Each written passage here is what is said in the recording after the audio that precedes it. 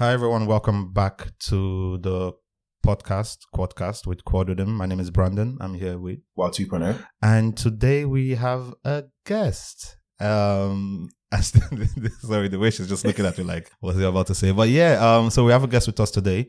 This is someone I've known from uni. Her name is Tara. I will let her introduce herself, say her name and what she does, and then we'll start off.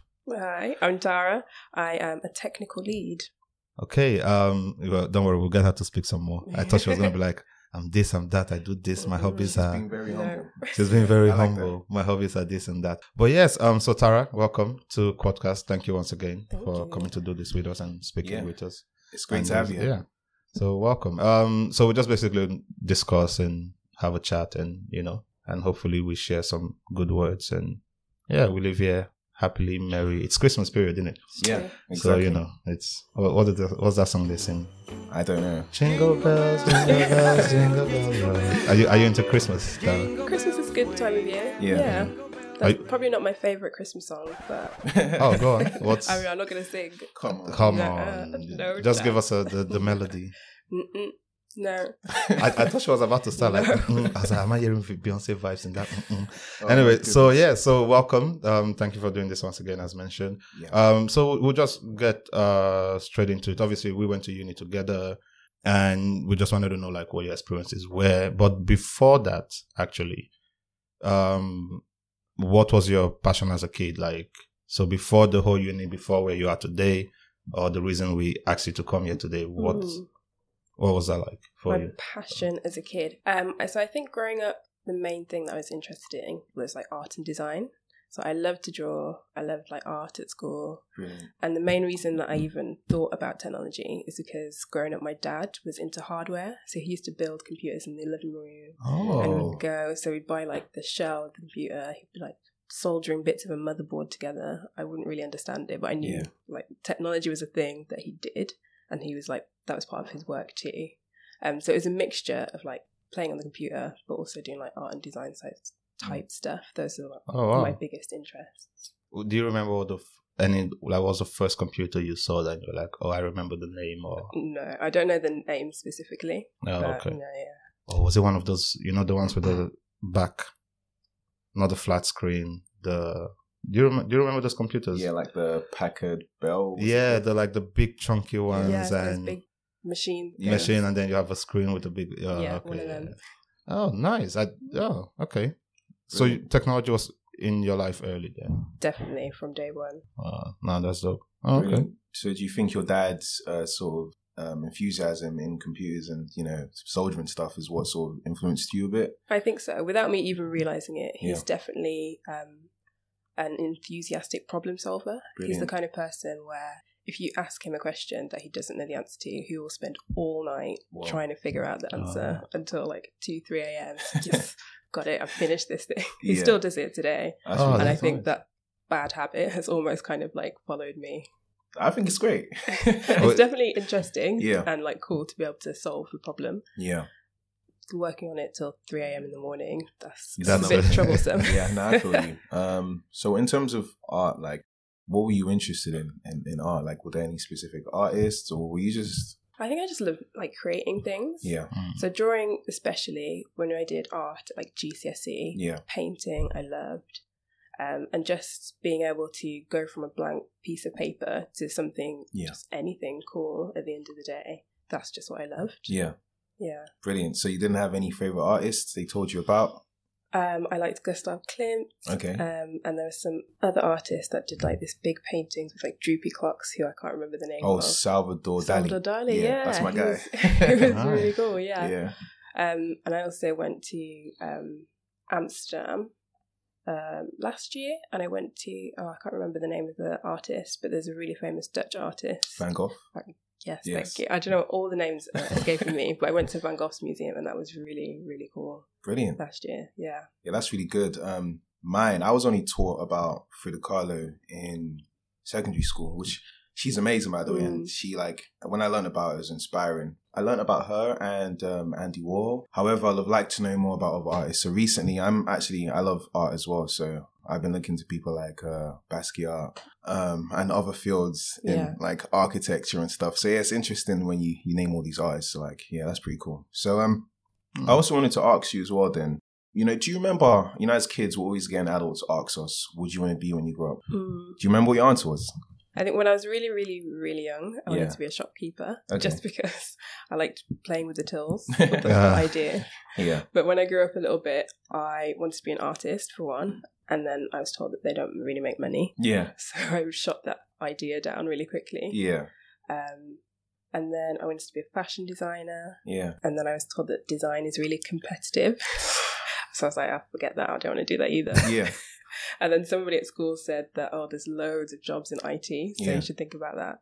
So mainly design, like fashion design and like an artist person. Oh, nice. That's pretty cool. What did you say, Brandon? Out of curiosity.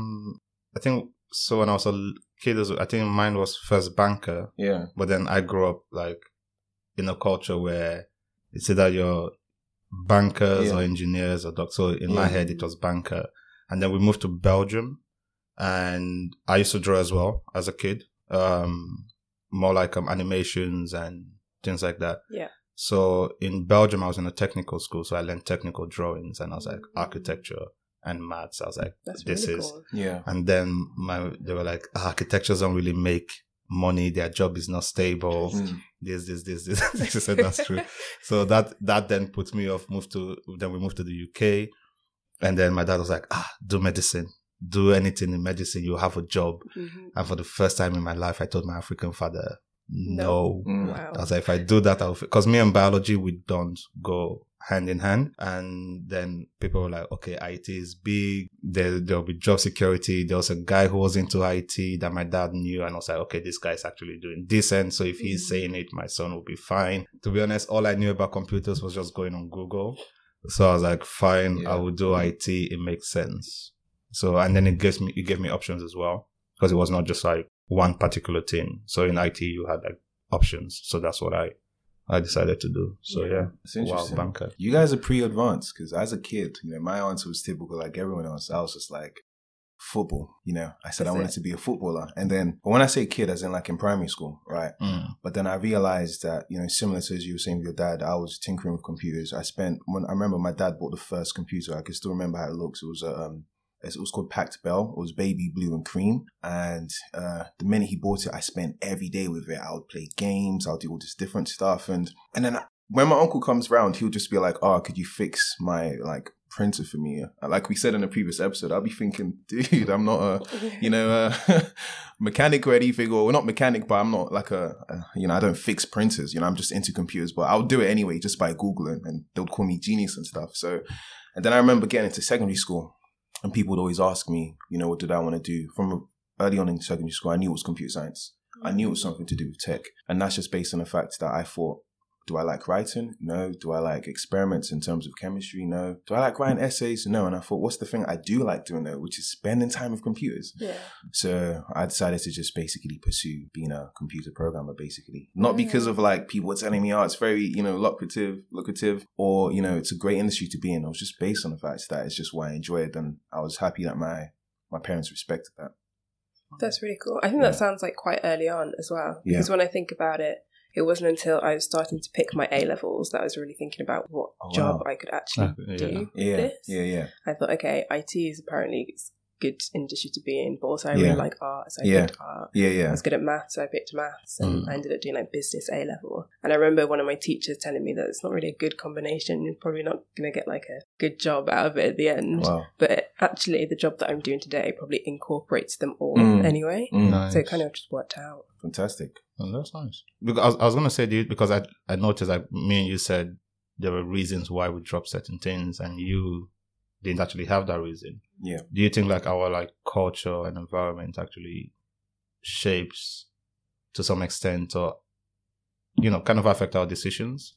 So if you were never told, for example, artists don't make, do you think you would have gone a different? That's a really good question. I think if like all the things I'd heard about wanting to do art were more encouraging, like, you can be whatever you want to be, I probably would have still gone down that route and tried to continue like doing art because I really like doing it. Whereas instead, I was like, how can I make a good future for myself and have a good job that makes money? Then I was thinking, actually, that doesn't make sense, and that doesn't make sense because this is what other people have told me. So I think I've definitely followed like what other people's advice has been. I don't know if it's the same for you. Yeah, no, it was definitely the same. They were like job security. My parents were all about job security, a backup plan. If you have a degree, you'll be fine. And the reason I was even asking that is because my sister, she's like 12. She incredible talent in terms of art and drawing. And the way my parents like react to it, no, it's a side hobby. Yeah. So I buy her like the books and the pencils, and like, people are like, why are you investing money into this? Like my parents are like, you're wasting your time. I'm like, I'm not wasting my time but they don't say it because to them it's still job security, and an artist in any shape or form doesn't have job security. But yeah, moving forward. No, absolutely. Just to touch on what you've said, like I feel like our culture, I did get that same, like sort of strict parent advice to go study something that was, would be good for my future. But I think because of the fact I think my parents heard that tech was really good from like, their friends and stuff, they're like, they just let me do it. But I'm sure if I said anything else, they'll have been like, no, because they're always talking to me to think about my future and all this stuff, to pick something that's, it's going to make me basically good and well off and all that stuff. Yeah. So I could definitely relate with what you guys are saying as well. Nice. So what did you study at university then? I studied multimedia computing, which I think was one of 3 computer science degrees at the time. Yeah. So you had computer science, which is what most people were doing. Yeah. Then there was computing for business, yeah. which there were like a few people. And then I did multimedia computing, which there are like 20 people on. I think they changed the name to computer science with multimedia now as well. I think so, yeah. Yeah. So you mentioned about your dad, and is that what inspired you to study computer science then at uni? Well, the multimedia aspect of it. Now that you've mentioned about the art, I can see why. Yeah. So was that what inspired? So computer science, that didn't sound as interesting to me because it sounded really technical. I didn't realise that multimedia computing was exactly the same, just different, like compulsory subjects. And it just sounded more interesting because it was like a mixture of ICT and art. It was like a focus on developing software for like what people can see. Yeah. Oh, okay. So yeah, that sounded really interesting to me at the time. Brilliant. I'll be honest with you. If I knew that existed, I'll have studied that instead. Oh, really? I'm more on that side of things as well. As much as I like programming and the challenge, I'm more on the creative side. I like messing around with, the graphics, building things, the digital side of things as well. So I'll have probably chosen that if I got another chance. But I don't regret that I studied computer science though. Nah, it's funny you say that. I would have switched to computer for business. Oh, really? Yeah, like my first month, I was asking earlier, you remember the 9 a.m. Java foundation lectures? Like I would sleep through the lecture. I would genuinely just sleep through the lecture. It was only the lab. A lot of lectures. I thought that was the only one. Good to know. Okay, good. So I was like, part of me was like, I'll switch to computing for business. I really enjoy business and that side of things. But I was like, how am I going to go back home and tell my dad I left the course that they allowed me? They even said, okay, fine, you can do it. But yeah. Okay, that's good. Yeah, when did you make this decision to sort of study multimedia computing? It's multimedia computing, right? Yeah. It was quite last minute actually. So you pick your 5 degree subjects when you're applying for UCAS. Oh, yeah. And I think 3 or 4 of them were all visual communication. So they're all Brilliant. graphics design courses. But they required, I think, 3 Cs or CCD. And then I picked this multimedia computing one, which was 3 Bs. And I thought, that's sounds like a big challenge. Yeah. Let me work towards that one. So I ended up picking that one because I thought, it's computing. I'd done ICT at school. It's probably the same. Yeah. It was not the same. Wow. But also, it's like that combination of design and computing. So I thought, okay, I'm just going to go for that one. Wait, so because I was going to ask, had you done any computing science or stuff in... No. And then you mentioned your A-levels, which was, and you did ICT. So so it wasn't the same? No. So when I did ICT at school, there's a lot of image processing or building templates with Microsoft Word or thinking about it in business terms. Yeah. I'd never even heard of programming. I didn't know it was a thing until I started my degree. So that was a bit of a shock. I remember my first Java exam, I got 20-something%. I was like, this is going to be so hard. Same. It was fine in the end, but that initial... going from knowing nothing about programming to straight into, this is Java, this is what programming is, there's all these different types of languages that you can write. It was definitely a shock to the system. Yeah. But going back, obviously I wouldn't change anything, but I wish I'd known a bit more about what I was getting myself into. Yeah, I mean, I'm so happy you just said that because I can relate as well. I came from an ICT background and I had concerns about going to uni. One, because I came from ICT, and two, because my ICT teacher told me not to study computer science because it would be too hard for me. What? And also because he failed his first year. So because of that, he went to study ICT in university. So all this pressure, I was thinking, man, excuse me, I'm going to be the only like ICT guy there. And I had concerns about whether I should go study computer science because prior to that, I've actually never done any programming. I've just like seen code, but haven't touched it. And you know why if you listen to one of our previous podcast episodes. And, you know, I had concerns going to, you know, study computer science at university. Did you have any concerns or worries going into study, you know, multimedia computing because you came from an ICT background? I didn't have like immediate concerns just because I didn't realize there was going to be a difference. Yeah. I thought it was going to be like teaching a bit about design and teaching a bit about like using different bits of software. So I didn't think too much about that. I think I was just excited about getting some freedom over anything. Oh, brilliant. Yeah. No, that space is needed. It's true. That space is needed. Yeah, tell us more about your experience then of studying multimedia computing. Like, how was it over the 4 years? How did you find it? I'm sure it's challenging, right? But was it enjoyable? It was really, really challenging. There was so much to learn. But I think by the end of it, I loved it. And that's why I ended up like picking a career. Fantastic. Yeah, I loved it. Wait, did you love by the end of it? What, programming? Computer science like a whole. I wouldn't use the word love, it's too strong, but I think I'm a person that likes challenges. So I liked that it was challenging. So yeah, I would say that bit of it, but I wouldn't say loved, but yeah, challenge. Yeah, like at the start, Java was terrible. Yeah. I didn't understand it. Tell me about But it. going into like, you know, we learned ActionScript and learned about making games in the first year, or then doing like learning binary or random stuff like that I didn't know existed. That was quite cool. And like, zeros and ones, isn't yeah, it? exactly. I was like, oh, I didn't know this was a thing. Computer architecture. Yeah, I remember that lecture now. it was so interesting. And then going into second year, and like I think that's where I learned like front end development for the first time, HTML, CSS, JavaScript, and being able to take that and make a website afterwards. Yeah, that was cool, isn't it? That's so cool. Yeah. Like, oh, I made that. Yeah. And now I can put it online. That's really cool. And in the final year, I think the thing that I was most proud of was building an app. We had a mobile design and development module. And by the end of it, I had this like travel app that you could just like deploy to the App Store. It was pretty cool, isn't it? Because I did a similar module as you as well, actually. We built a food app, just like Just Eat. And it was pretty cool. And I was just so happy. I was getting so gassed. I was getting to everyone like, look, I got an app. I built an app. I was just, it was so cool though. You guys really speak with this like with such joy. And I'm just like, I don't have any like fun. You know how I feel about uni. Yeah. I don't have like any fun memories of like the projects and stuff.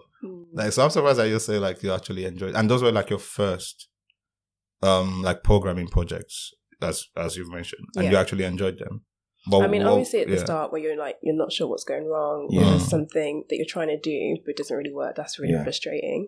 But the relief and like joy that you get when you figure that out, it just makes it all worth it. You like forget about all the struggles that you had. Literally, look at this thing that I made. Literally, so cool. Yeah. I like to call it the programmer's dilemma. Yeah. Nice. You guys speak with such joy. I'm just lamenting. I know Brandon's experiences. I know you hated programming, isn't it, Brandon? Oh, with a passion. Because I came to uni, right? They were like, I was coming to uni as I wanted to study. Really, what I wanted to do was build computers. So when they said they had computer architecture and then UI designs, again, for my drawing days and all this type of things. So I was like, oh, okay, UI design, that's going to be great. UI design didn't come till final years. Websites and stuff didn't come till second year. And then the computer architecture that they had, we come in and she's like buses and 01s. And I'm like, no, I thought I was going to like physically touch something. And none of that. So for me, it was maybe I didn't do enough of my research because I know unis were different with their modules, even though it's computer science. Every uni was different. Like we didn't do networking. I think Birmingham University did networking, you know. So I was just like, it was final year was the only year I enjoyed because I got to pick the stuff I wanted, and then it was UI.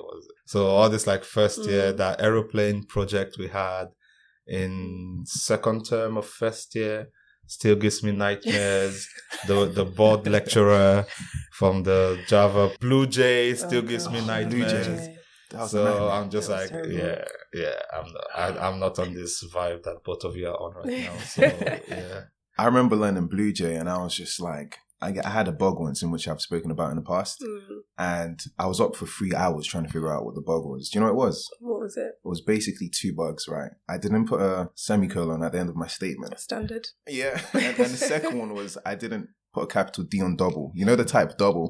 I basically put a lowercase d, and I was just like, are you kidding me? And I was just so stressed. But like you said, like I got euphoria when I, fixed it basically. And that's the beauty of being a programmer. It's a love and hate relationship with me and my code, I believe. Yeah. I think so. Yeah. Yeah. Nah, sorry. You can't relate. Because I'm just thinking that error you mentioned. Yeah. So much trauma. Like, the ones where you like, if you name with a capital M, like you create your object and then you accidentally go put a small and then you're scrolling every line and you've written like 1,000 lines. I'm just here like, Jesus. Anyway, we'll move on. I can relate with you. I remember when I did come to university though, and one thing I found kind of weird was the ratio of male to female. And I was just like, whoa, we probably had like around 10 females in the whole of computer science, and there was over 100 of us. And I was just trying to figure out, they must have felt kind of weird in a way. Do you see what I'm saying? So do you share any similar experiences? Like, was there more, males than females when you were studying multimedia computing? Definitely. I think out of the maybe 100 people that did the whole of computer science, I think it was exactly the same, probably like 10 females. I can only remember 3. You can only remember 3? I can remember you, and there was another black. Yes, there's another black girl that did computer science. And then there was a European girl as well who later left to a different uni. Yeah. And that's the only 3 I can remember. Oh, really? So that I know there was a few Indian girls that did computing for business. Yeah. Oh, yeah. Some European girls and my course. It was a handful for sure. And it was exactly the same when I was doing like GCSEs and like just studying ICT at school. Like there's, whenever you could choose what subject you do, not many females would choose computer science or computer related subjects. And that is like an ongoing issue for school, work, industry in general. Yeah. Oh, okay. Yeah, that's because I think for me it was more of like I came in and it was just like I was looking for black people first, and I was scanning and I could count the amount of like. But I think we did have a good ratio, and then I was looking at I was like, well, we are all it's all guys. Yeah. And then I saw you, and I remember some of the lecture rooms actually where I can pinpoint where people would sit and sit down. But like in general, how did that make you feel? Did you feel like out of place? Was it a case of like, I think I've generally been used to it from school. It's not like I came to uni and all of a sudden there were no girls. It was like, this has been an ongoing thing. And it is a shame. And it's definitely something that I think like the industry in general can improve on. And it's definitely something that I care about in terms of like trying to get young girls interested in tech or just like aware of it as a career. Because it's a bit annoying when, for example, at work, I'm in meeting rooms where you look around, it's just men, or you look around, it's just white people. Like, I'm the only diverse person in the room. No, I feel you. I think even so. I left my old job. I was the only black. Wow. My new job now. Yep. Still the only black person. I mean, I would say though, because I work in the NHS, I would say the ratio of women to men in the NHS is actually very balanced. And even like, so I thought it was probably just lower levels, but even as you go higher up, like the head of the whole hospital in my last job, she was a woman. The woman who, the person who came in and took over as the head of the BI unit was a woman as well. So I would say they are doing well in that side. Yeah. And then the other side is just like. Yeah, absolutely. Yeah. I mean, I think I was listening to one of our previous podcast episodes, episode 24, and we were speaking about, how locally to us, it seems like it's improving. Like, there's a lot of us. Because I remember coming to uni and I was thinking, I saw Brandon, Emmanuel, E123, and, James, right? And I was thinking, this is good. And a few other, black guys and other minorities. However, as we mentioned in the previous podcast, once you get exposed into the real world, like placement, you start to see like, wow, like I'm the only black guy here, or the second black guy. Yeah, and it's wild. It's like, where is everyone? Yeah, exactly. And it's so weird. And so I wanted to ask you, how was your placement year then? What did you do? My placement year, I worked at Telefonica. Okay. They're the brand behind O2. Yeah. Oh. So I moved to Slough, which I'm from the Midlands, so that was like the first big move for me. Oh, originally? Yeah. So you're not originally from London? I'm not from London. Oh. Wow. How come you don't have the accent then? I don't know. That's the one question that everybody asks me. That's interesting. Yeah, so I moved from Warsaw, where I'm from, out to Slough, and the office there, it was a really huge office, the O2 offices. I was part of their learning and development team, and I was basically brought in to be able to like build like website pages on their learning system that the people in the O2 stores use. Yeah. So it's like you work in an O2 store, you learn about phones, so you can sell those phones to people. So I build those pages so people could like upskill. That's really cool. It must have been cool, like knowing you built something that people are using. Like the joy that comes from that too is crazy. As a programmer, you build something, especially when you watch people use it. You're like, I was part of that. That was my work. You know, I was involved in that, or I built that. So I'm sure you were happy about that as well. Isn't it? Yeah. Like having that thought that there are people in all these different parts of the country just like looking at the website that I built to learn stuff. That is really, really cool. What languages were you reading? Was it just like HTML or was it? Yeah, that was HTML and CSS mainly, and then a little bit of JavaScript. So I didn't really do that much programming over placement. What was your job title? I think it was learning and development specialist. Okay. Yeah, so it didn't have like any programming type words in there because technically they shouldn't have had a programmer in their team. I think like my manager brought me in just so they can like change things that they wasn't supposed to change, but it was an interesting experience. I definitely learned a lot there too. So what was like the key thing would you say you learned, or what was like some of the key points for you that you took away from placement and that experience? I think just operating in a big organization and like seeing the politics that can go on, like just just trying to get things done or change things. Like speaking to one manager who speaks to another person, who speaks to another person who says no, but then you kind of work your way around just to get things done. Seeing that firsthand, I think was really useful when it came to doing my grad scheme. Because we always talk about like the importance of, even though if you're going to be an entrepreneur or whatever you're going to do, if you're not going to get a 9-to-5 in the future, you should at least once work in an office just to understand like the politics of it and the system. And I think it also shows you the type of person you would want to be if you were ever in that position. Sometimes I just enjoy it. Actually, my new place doesn't have drama. That's a shame. My old job, they had a lot of drama. So it was always fun just sitting back and be like, okay. Yeah. I can break the rule for you. Like you'd have managers wanting you to do one thing and it's like, I'm not technically allowed to do that, you know, and then maybe they try to force you into something and all this type of stuff. But yeah, wait, so when you finished uni, you did a grad scheme? Yes. Okay. Through all of my final year, actually, I was like, I'm not gonna like let myself get to the end of the year without finding a job. Yeah. So I think I got my scheme by January, which was great because it meant from January to July in final year, I didn't have to worry about looking for a place to work. I could just focus on final year. And then I think it started in September. So I finished uni, had a few months off, and then started my grad scheme in M&S in Paddington. Brilliant. So that's where I started as like a first-time software engineer outside of uni. And that's where I learned like everything to do with working with other programmers, different types of programming languages, all the like processes that comes with being a software engineer. Yeah. That's what I learned in my grad scheme. That's brilliant, actually. I remember what it was I was going to ask you now. It was about, you know, the placement and how, you know, I remember my experience in placement. It gave me an understanding of what I wanted to do after placement. It gave me, you know, allowed me to know my career path. You know, I realized that, you know, being a data analyst and working with SQL wasn't for me. I wasn't passionate on what I was working on. Every month, I was doing the same stuff every month. So I would say the placement year was very important for me. And would you say that was very important for you as well in terms of understanding what you wanted to do after uni? I think there were parts of the placement that I enjoyed. So whether it's like, here's a problem to solve, like build this page, that was the bit that I wanted to take onto like my next role. Yeah. And that definitely stuck out to me. Being in a specific, like it was a HR team, I was like, this is not what I want to continue doing. So I guess it was a good opportunity for me to see these are the good things, these are things I want to make sure I look for in my next role versus these are things that were a bit rubbish. So let's avoid these next time. Fantastic. So I like when people are leaving uni, I actually advise against doing a grad scheme.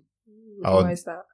because I just feel like, although you learn, I feel like you're trapped for like a couple of years, or because it's a time period and you have to stick to that time period. And I'm just like, you can actually just go out there and try. Well, again, okay, I'm saying this, but you have to depend on your experience and skill set. I think you can actually just go compete with everyone else and actually just start your career. I guess you are starting your career with the grad scheme, but just like that 2-3 years where you're in one place. What happens if in a year time or a year and a half and you realize I would like to leave, or this isn't for me, or, you know, and then you have to just stick it out. So I've always just like told people I would prefer you, because even like I did placement, but not like really through the placement scheme. I actually went to go work.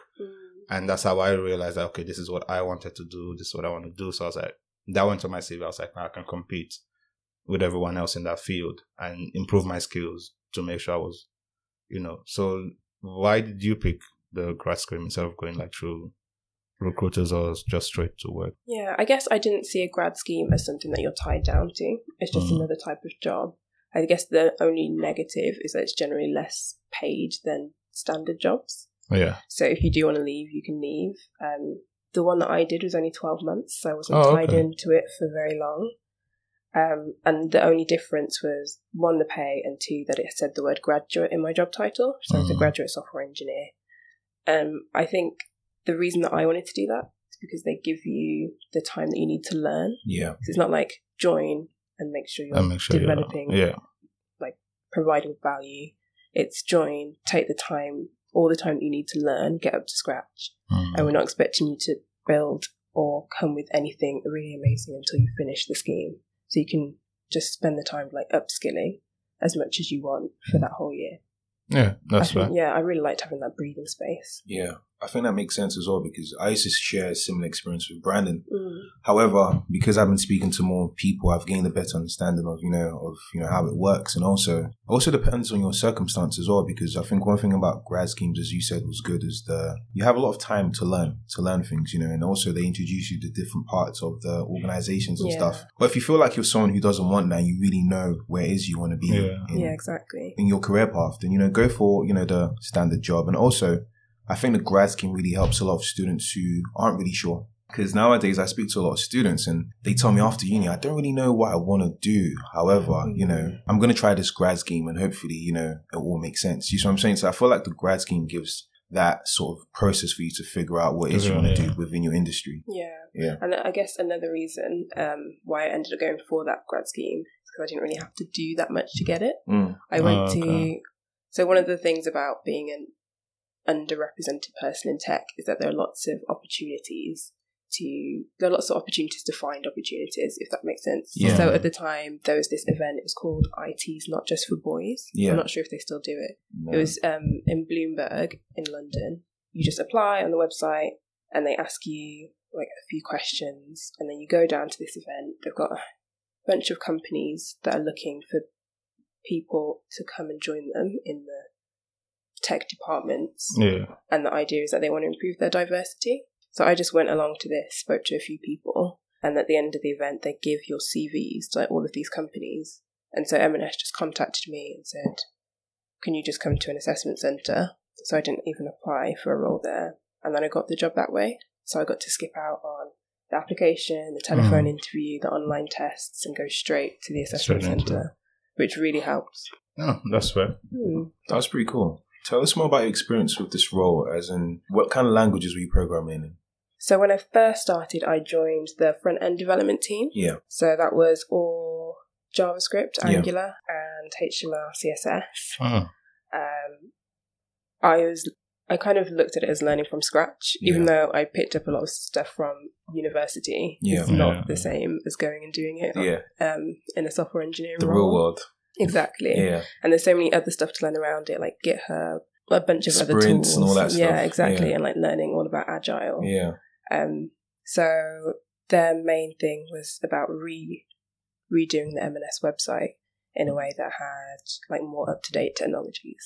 So I learned all about JavaScript frameworks and all about like the front end as a whole, and the fact that like it's constantly evolving and changing. And even now, like it's still a mission to keep up with all the changes that are happening. man, especially with JavaScript, like they coming up with all these new frameworks, Exactly. you know, trying to get to grasp with, you know, ES6 and all this other stuff as well. And I can feel you. It's so fast paced. It's really, and really very fast-paced. difficult to keep up. Yeah. It's definitely been non-stop. So I've gone from like learning JavaScript, how it used to be back in the day, to Angular, to React, to ES6, to what's coming up next in JavaScript, and like all the other frameworks like Vue and Ember and Backbone. And it's like, it's too much. Yeah, it is. Have you touched Ruby on Rails? I have touched Ruby on Rails. So the future. That's his favorite. I really. Yeah, it was my favorite actually. Oh, yeah. it was. Okay, it's changed. I was just like, she hasn't mentioned React, but she hasn't mentioned Ruby. Like, he's gonna tell you now. Oh no, you need to code. No, it was just based on the idea that I'm a person who has lots of creative ideas, and I look for a tool that allows me to build something quick. And Ruby on Rails allowed me to do that. But then, as of recent, I've been looking for more challenges. So I've been dabbling with new JavaScript ES6, as well as React, as well as Python. So yeah, I'm not in the Ruby on Rails fan club anymore, unfortunately. Yeah. You could have become president. Wait, so you mentioned about your last role, you were front end? Yes. And currently you're a developer at Future Learn. Yeah. Are you now back end or are you still front end? I predominantly do front end. So our roles at Future Learn are all software engineer, which means you have the flexibility to like pick the areas that you're more interested in. I'm way more interested in front end than I am in back end, but the Future Learn application is a Ruby on Rails app. So to get anything done, I need to know. I need to know some Ruby on Rails to get by. So that is something I learned since I've been in this company, which I didn't have to know at M&S.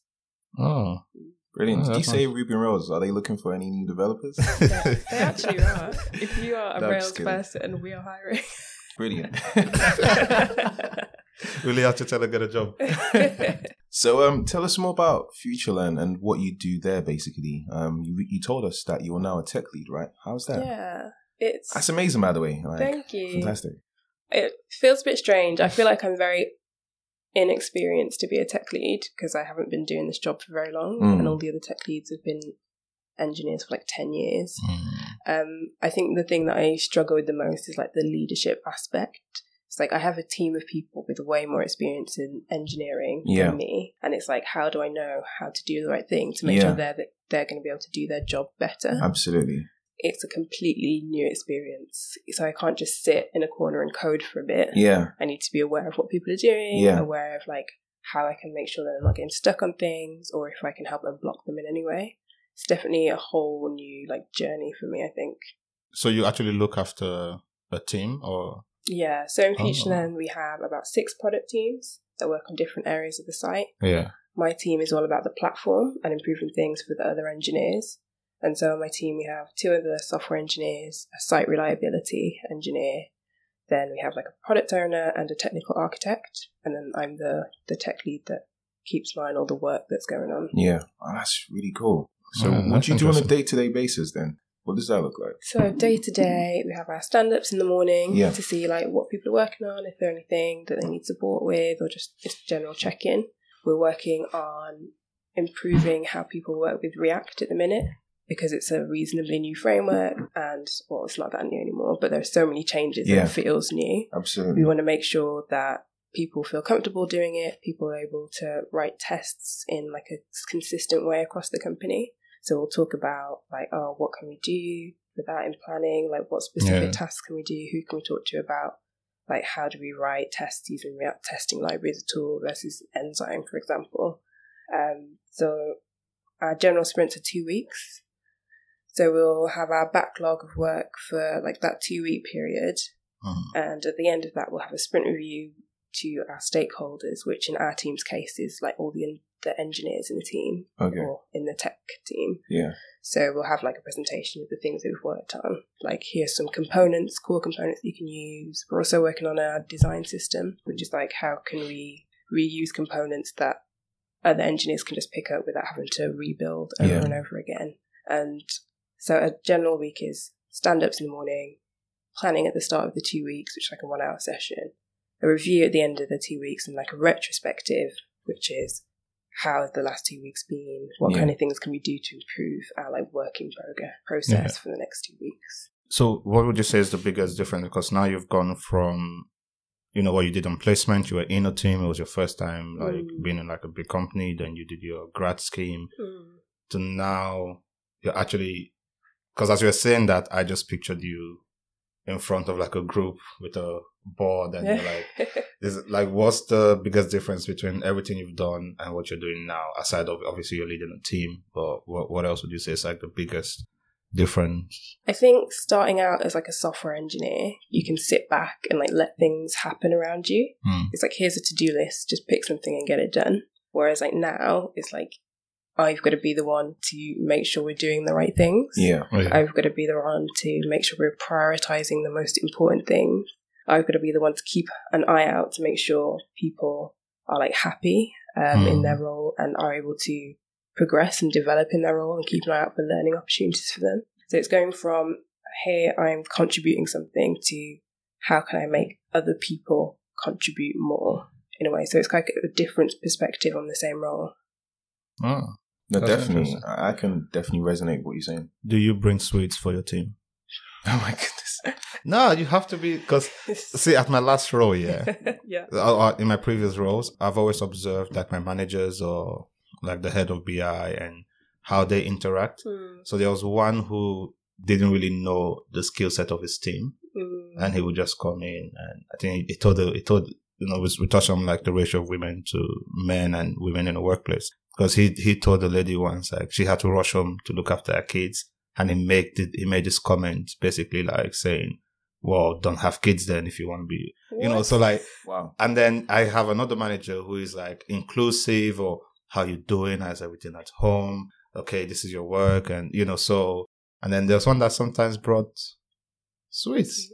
So in my head, I'm thinking, what would I be the type to bring sweets or, so what's your leadership style? Are you like, here's your list, do this? Or are you like, okay, guys, you can do it. I'm encouraged, That's a good, I feel like I'm still figuring out what my leadership style is. I'm definitely not a dictator person. It's not like, here's a list of things, you better get it done. Yeah. I am more of like a consensus person. Like, here's our problem. We want to improve how much work everyone can do. What do you think we should do? How could we go about it? What do you think? Do you agree? I think that's probably my way of deferring making the decisions, because I'm not quite there yet.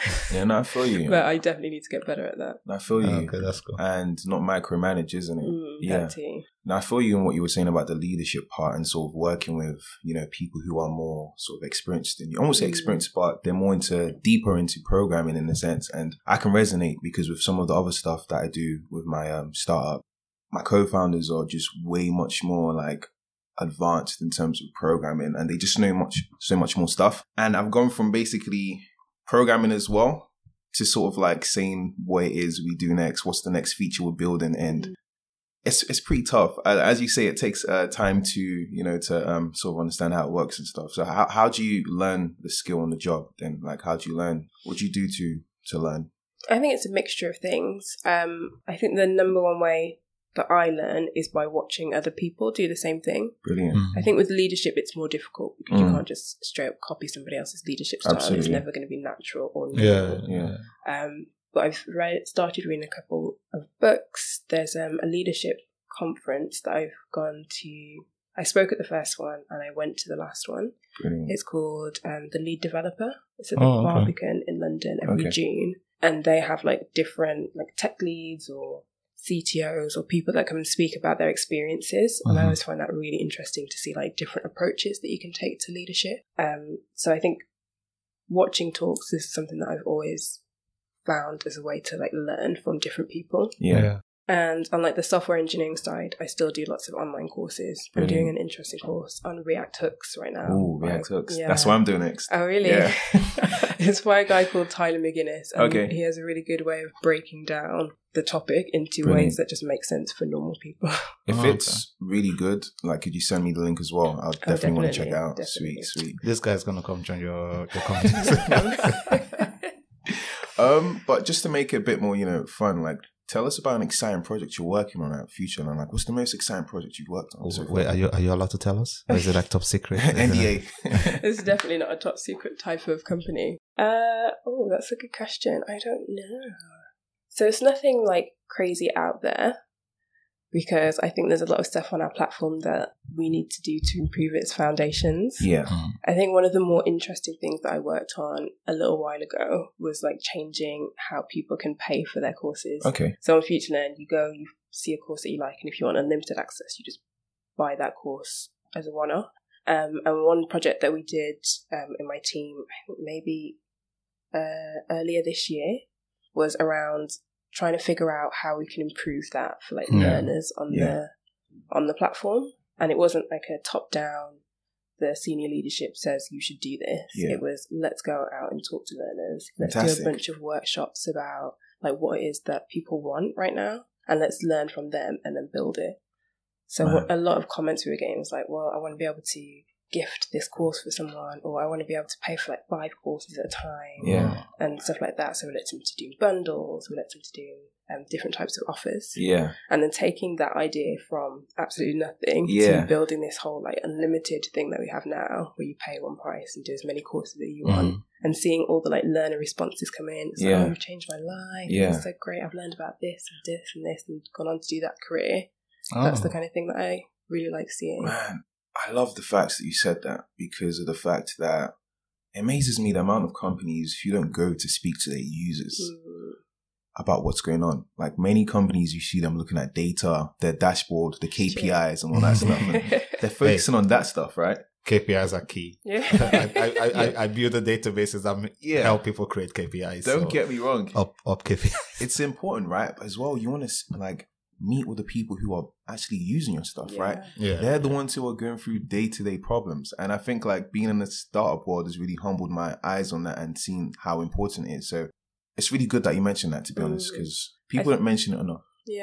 I think so. M&S also used to do like user research, but because the company was so big, it's like dedicated team for doing that, dedicated team for doing something else. And working at FutureLearn, where the company's a lot smaller, you can get involved in so many more things. So I did one user research session where it's just me, and they have the camera, so other people are watching from outside. And like having that like one-on-one dialogue with somebody that uses the site, and like seeing them rant about the things that like confuse them. You really get to understand like your users. And like improve the site, and like know that the reasons you're doing the things that you do. Absolutely. To help them. And it sort of humbles you as well, because I remember the stuff we built, we put a button somewhere, and then we asked we watched the students use it. And then a lot of the students were like, and when we were building this stuff, I was like, yes, this is so innovative. They're going to like this, right? We're watching the students use it now, and they're like, where's the submit button? And do you know what the issue was? It was the fact it was a little UI issue. The fact that number one, the color was blending into the background so much. And number two, it didn't have the cursor to let you know it was clickable. So something as little as that can mess up your user experience. But you don't know stuff like that until you're actually in the field watching how your users are using your product. So that's very interesting. That's dope. Okay, so you're here now and being uni. And so one of the questions or debates, conversations, whatever you want to call it, we always have is how important is uni, or how important is your degree in terms of your career, especially in the career we're in like IT. It's still young. People can go to Udemy, FutureLearn, learn what they want to do. So would you say uni is important in terms of like building a career? Or I'd say it's definitely not important, but it also depends on your character. So for me, it was really important. There's no way that I would have gone and learned what I needed to do to get a job in this industry. It wouldn't have happened, where there are so many people that I work with right now that are self-taught developers that like dedicated every evening to doing like an online course, to the point where they could do an interview and like do a coding test and ace that and get their first job. I think what's great about those people is that they also bring like completely different knowledge area and experience. So one of my friends used to work in marketing for 10 years, then learned how to code by herself at home, and then got a job as a software engineer. And now she has all of that like background experience in a completely different area, but also knows how to code. Like that's really cool. And one of the things that I don't have, because I just went straight into it. So I think it definitely depends on like what your character is. If you think that you have the dedication to like learn how to code at home, then you don't need to go to uni at all. So we always do mention that if you are going to do it, you do have to have the discipline and the commitment to actually stick to it. So not just saying, oh, they said uni is not compulsory or computer science. I can learn it at home, and then you're chilling at home. And they just chill. Netflix are free and stuff. No, absolutely. Yeah, that's what we always say as well, basically. And I feel like things are changing because how we learn has changed. You know, now you could do an online course and, you know, be dedicated to it. And that online course, for example, like Udacity, would teach you things like, you know, how to program as well as how to secure your first job. Yeah. Do you see what I'm saying? So the paradigm is really changing on how, you know, we get into tech and as well as how we're learning these new skills. So it really depends on who you are and how disciplined and dedicated, as you mentioned. So yeah. Another popular thing right now is boot camps. Yeah, boot camps. Yeah, Makers Academy. Although really expensive, I think it's like £9,000 for 3 months or something. However, right, would you pay £9,000 for 3 months or for 4 years? It's true. Yeah. It's true. Yeah, there are lots of people that have gone from makers to straight into full-time roles as engineers. Absolutely. No, that's awesome. Wait, would you allow your kid to not go to uni? Yeah. I think it depends. If they had a solid plan of what they wanted to do, I would allow it. Okay. I would say they should still go to get that freedom, learn how to live away from home. Yeah. That is one thing you get in uni is the independence, learning how to be on your own, and also just networking and meeting new people. So absolutely, I don't know if our previous guest was the one that said it, but I resonated with what he said. Someone like him, he said uni was right for him because like I could resonate. He was introverted, so he really needed to learn how to communicate with people, and that's what group projects does. Yeah. You know, learn how to present all these different skill sets you didn't have before. And I think like if you're a person who doesn't have those skill sets or those attributes, you know, then I'll definitely say, you know, uni is probably one you might want to consider, or the boot camps, as you said as well. So just make sure you know what your options are, because I've never used the word compulsory for anything based on the fact that there's more than one option for everything. So just make sure you're looking at all possible, you know, aspects of things. So would you say your degree has helped you in the real world then? Because earlier you alluded to, you know, you being in uni and going into the real world, and suddenly the stuff you're doing it's different. It's a jump, right? Yes, they taught you the basics and foundations of programming. However, in the real world, you're putting it into practice. For me, it was definitely useful. Yeah. So while there was a jump, they still taught me the foundations. Yeah. And when I'm still doing stuff today, there are like people that don't have some of the like computer science foundations that I got from university. Yeah. And while things are a little bit easier to make sense for me than they are for them, I put that to going and doing a degree in it and like learning about all the different aspects of computer science. So I think for me it was really useful. That's good. Okay. Scroll through your Twitter. Yeah. A little bit. Well, more than a little bit. Stalking. No, just background research, isn't it? I see. Just making sure that, you know, Tara didn't switch ways after uni. I'm just joking. No, but saw that you are an ambassador for STEM. Sorry. So can you tell us a bit about that? What does that entail? Yeah. So STEM stands for, science, technology, engineering, and maths, and they're the key subjects that are, I guess, they have a huge lack of diversity.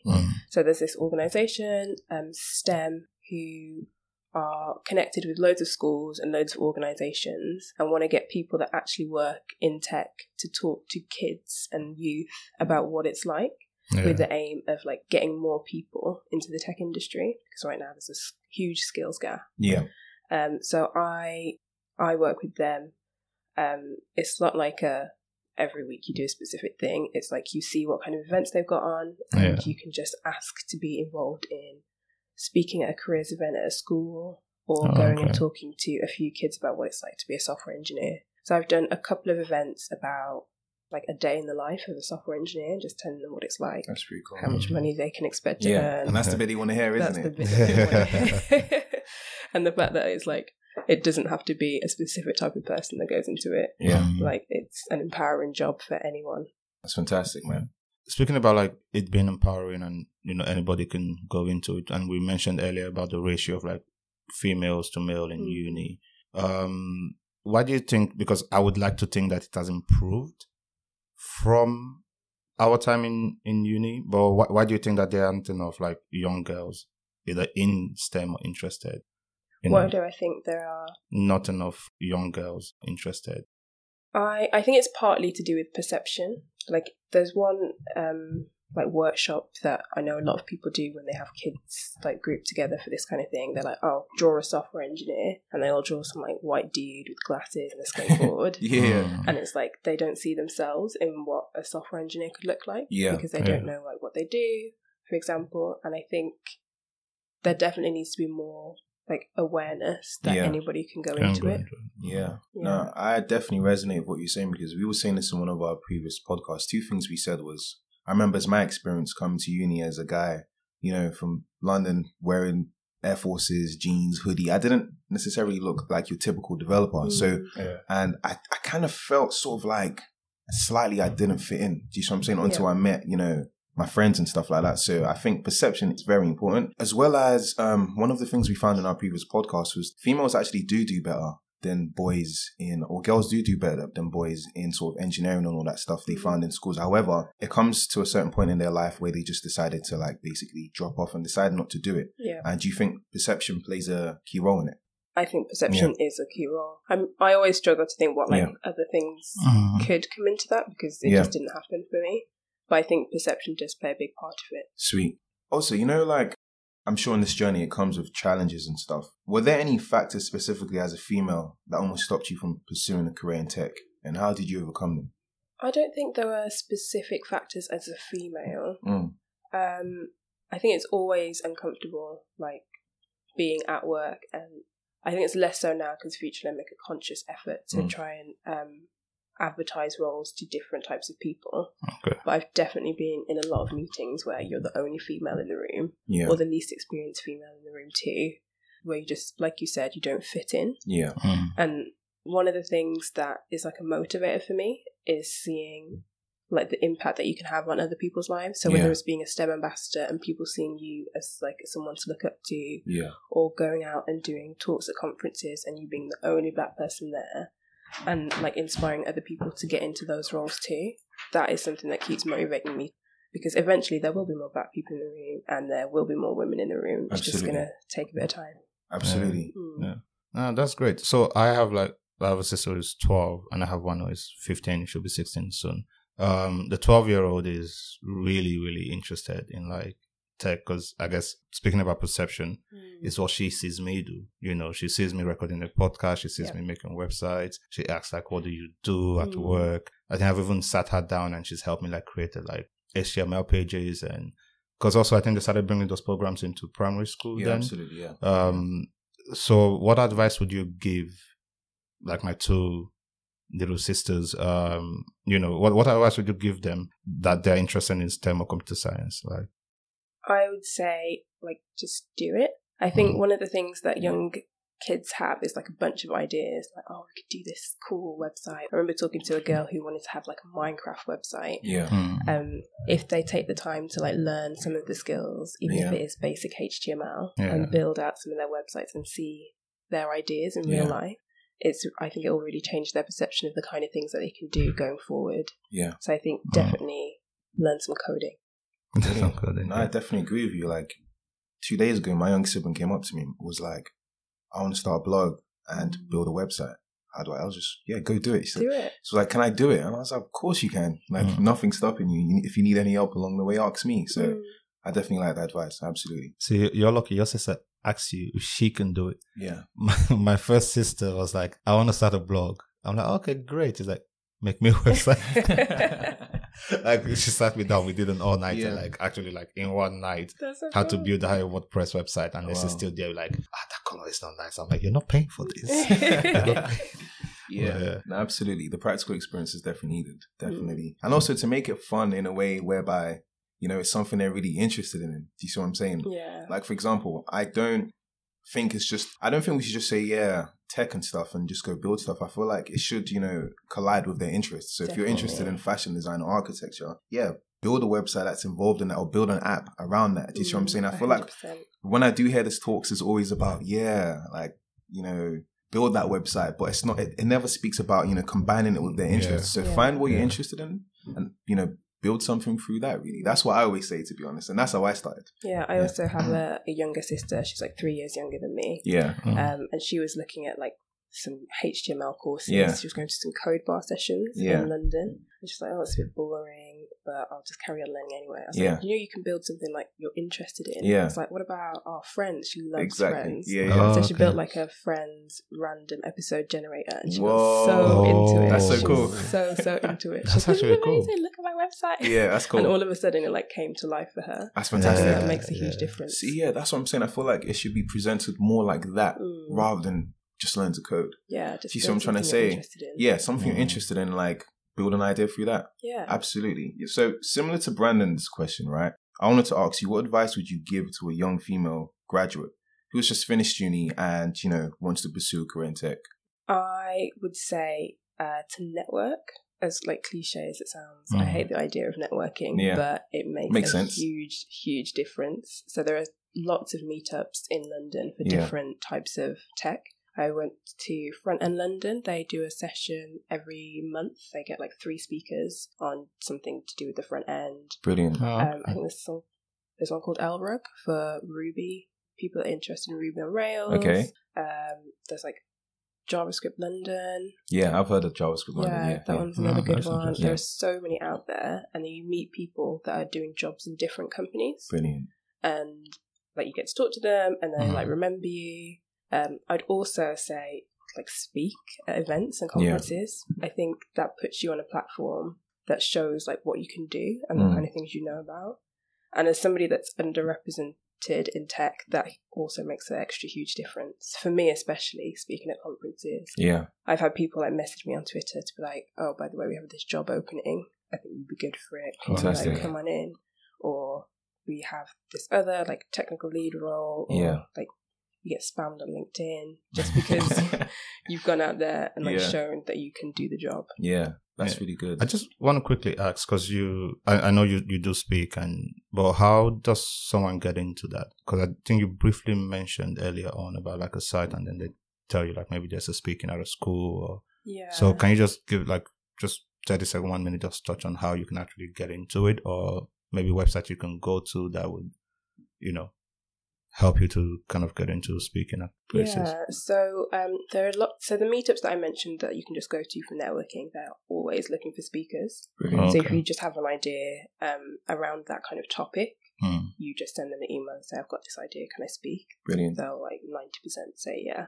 And then if you're interested in conferences, it's more about going to specific conferences that you're interested in, and they'll have like a call for papers about a year sometimes before the conference is going to happen. And then you go onto that website, so there's usually like a Google Sheet form thing that you fill in. You say, "This is the title that my talk's going to be.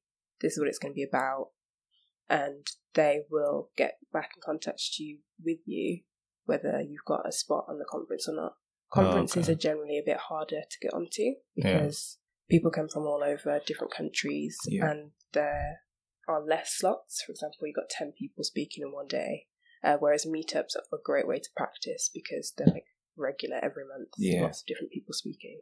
Okay. Brilliant. We'll put some of these links. If you can give us some of these links, we'll put them in the podcast notes for anyone who wants to check them out. Yeah, definitely. Just before we let you go, by the way, we always ask questions about any books, people currently reading or any podcasts you're listening to. Are there any particular in mind you would suggest? And you also said you like watching stuff to learn. Yeah. So I'm not listening to any like tech-related podcasts right now. Okay, what podcast you listen to? Yeah, what podcast do you I listen to? just want to know. I listen to the Receipts podcast. Okay. Interesting podcast. Sweet. By girls from London. Okay. That's mainly it on the podcast front. Yeah. I watch a lot of like conference talks. So Brilliant. one that I was watching a little while ago was about ask versus guess culture. Yeah. With like the British culture, we have a tendency to assume like what people are saying, read between the words, where other people are like, I'm just going to ask you straight out. And outspoken. Yeah, that can come across in different ways, but some people believe that I'm just going to get straight to the point, and that's a better way to do it. And that was quite an interesting talk. Brilliant. I've watched lots of leadership talks too. Nice. I'm reading Radical Candor by Kim Scott, and that's a leadership book on how to. It's almost like from one side, not beat around the bush when you need something from someone, but also not be too like nice about leadership. Yeah. Like you need to get the best out of someone, so it's like finding that middle ground. In the middle ground. Brilliant. I mean, one I would suggest if you wanted to check it out, which I haven't read myself yet, but apparently everyone raves about it, is High Output Management.